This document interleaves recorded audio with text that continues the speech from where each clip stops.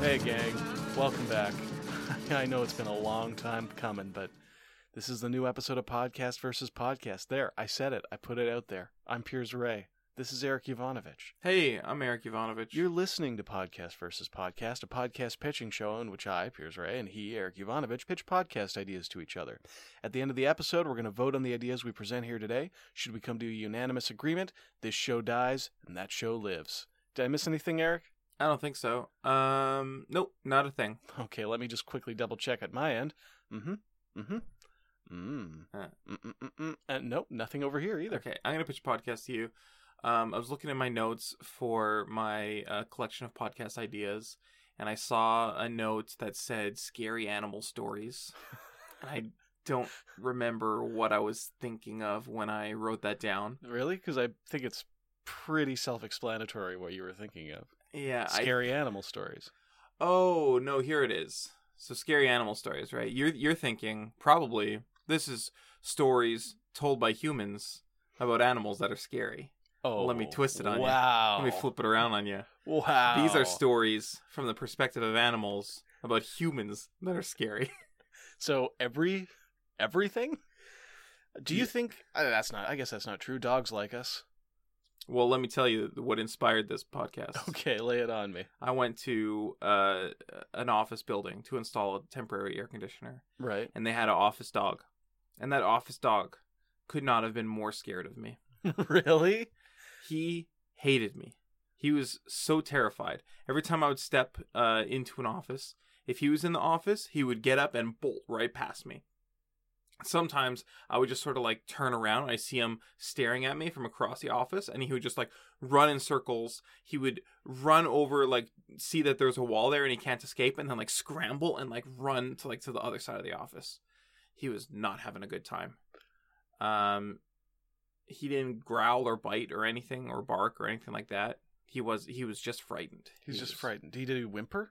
He did not whimper. Did anyone in the office comment on this? Did anyone say like, "Oh, don't mind Jerry, he's just a little skittish"? No.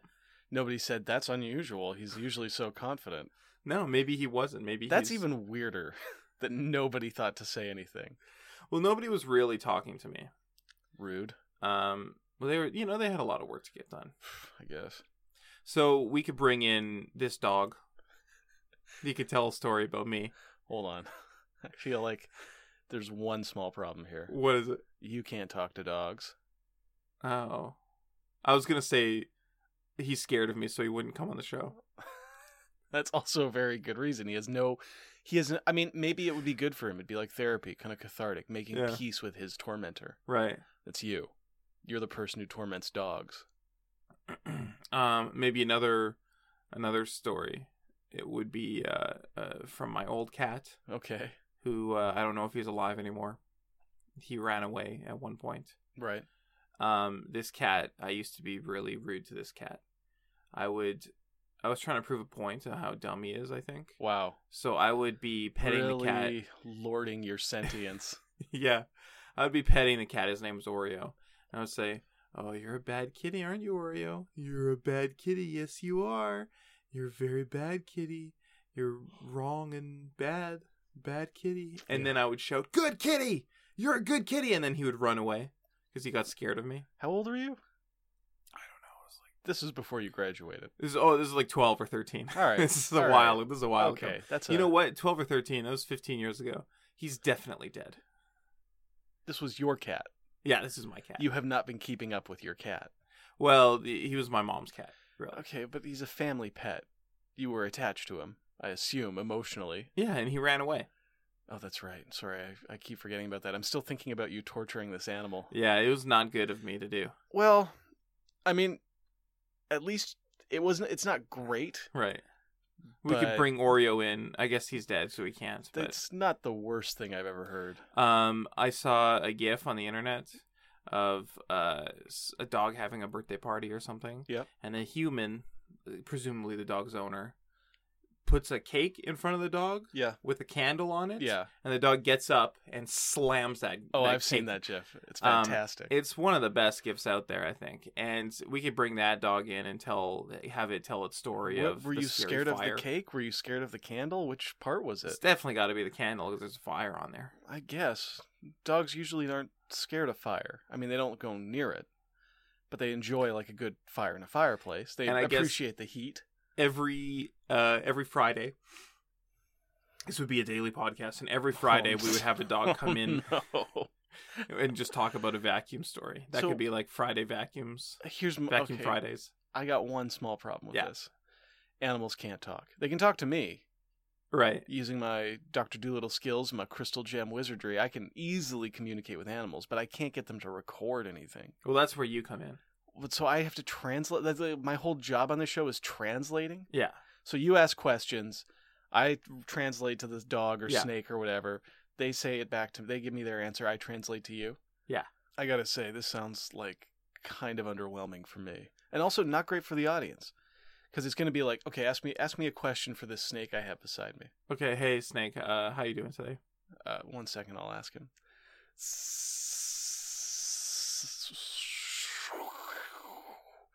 And then it'll respond. I can't do the accent. Yeah. And then I'll be like, oh, shh, give him like a little Yeah. information back. And I'll be, oh, he says he's fine, Eric. Okay.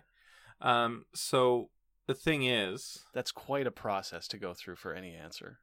but you first of all, you just have to be better at translating and do it a little faster. Okay, well, here's the thing. They mostly speak in emotion.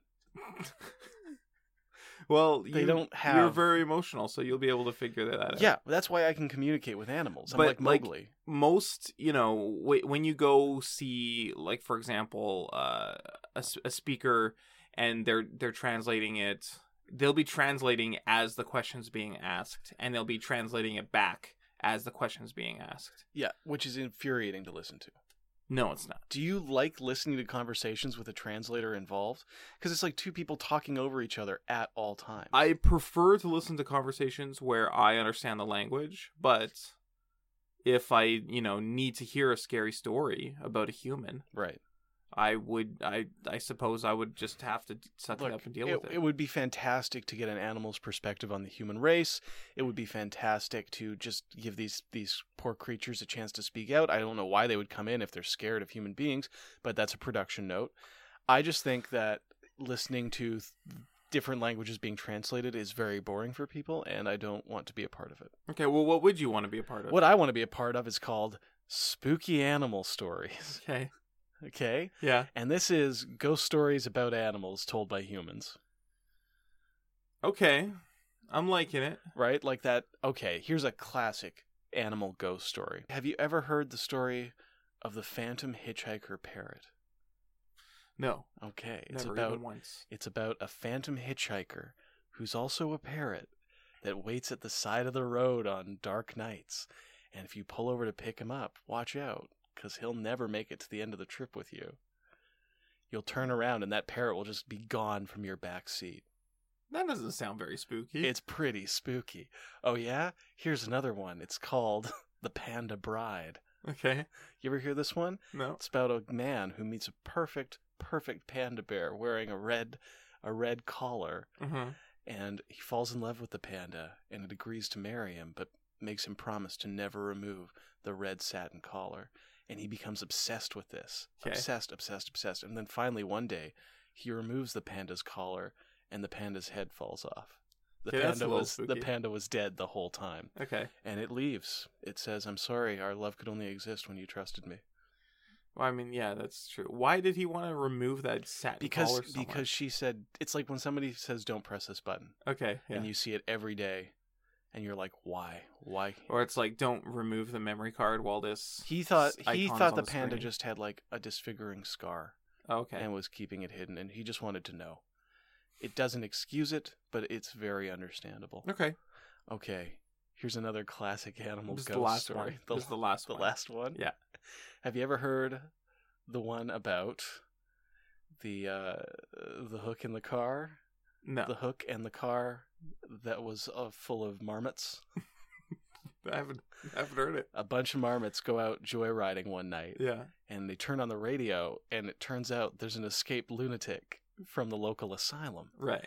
And these marmots say, oh, man, well, they turn off the radio. We don't need to hear about that. We're just a bunch of marmots driving up to Makeout Point. Right, okay. So they drive up to Makeout Point, and all these marmots are making out and screwing, and they accidentally nudge the radio back on, and it turns out that this killer, this escaped lunatic with a hook for a hand, is still on the loose, and he's already killed somebody. Oh, and they wow. start freaking out, and they're like, all right, you know what? We should go back. Unfortunately, having kept the radio on to listen to that story has drained the battery.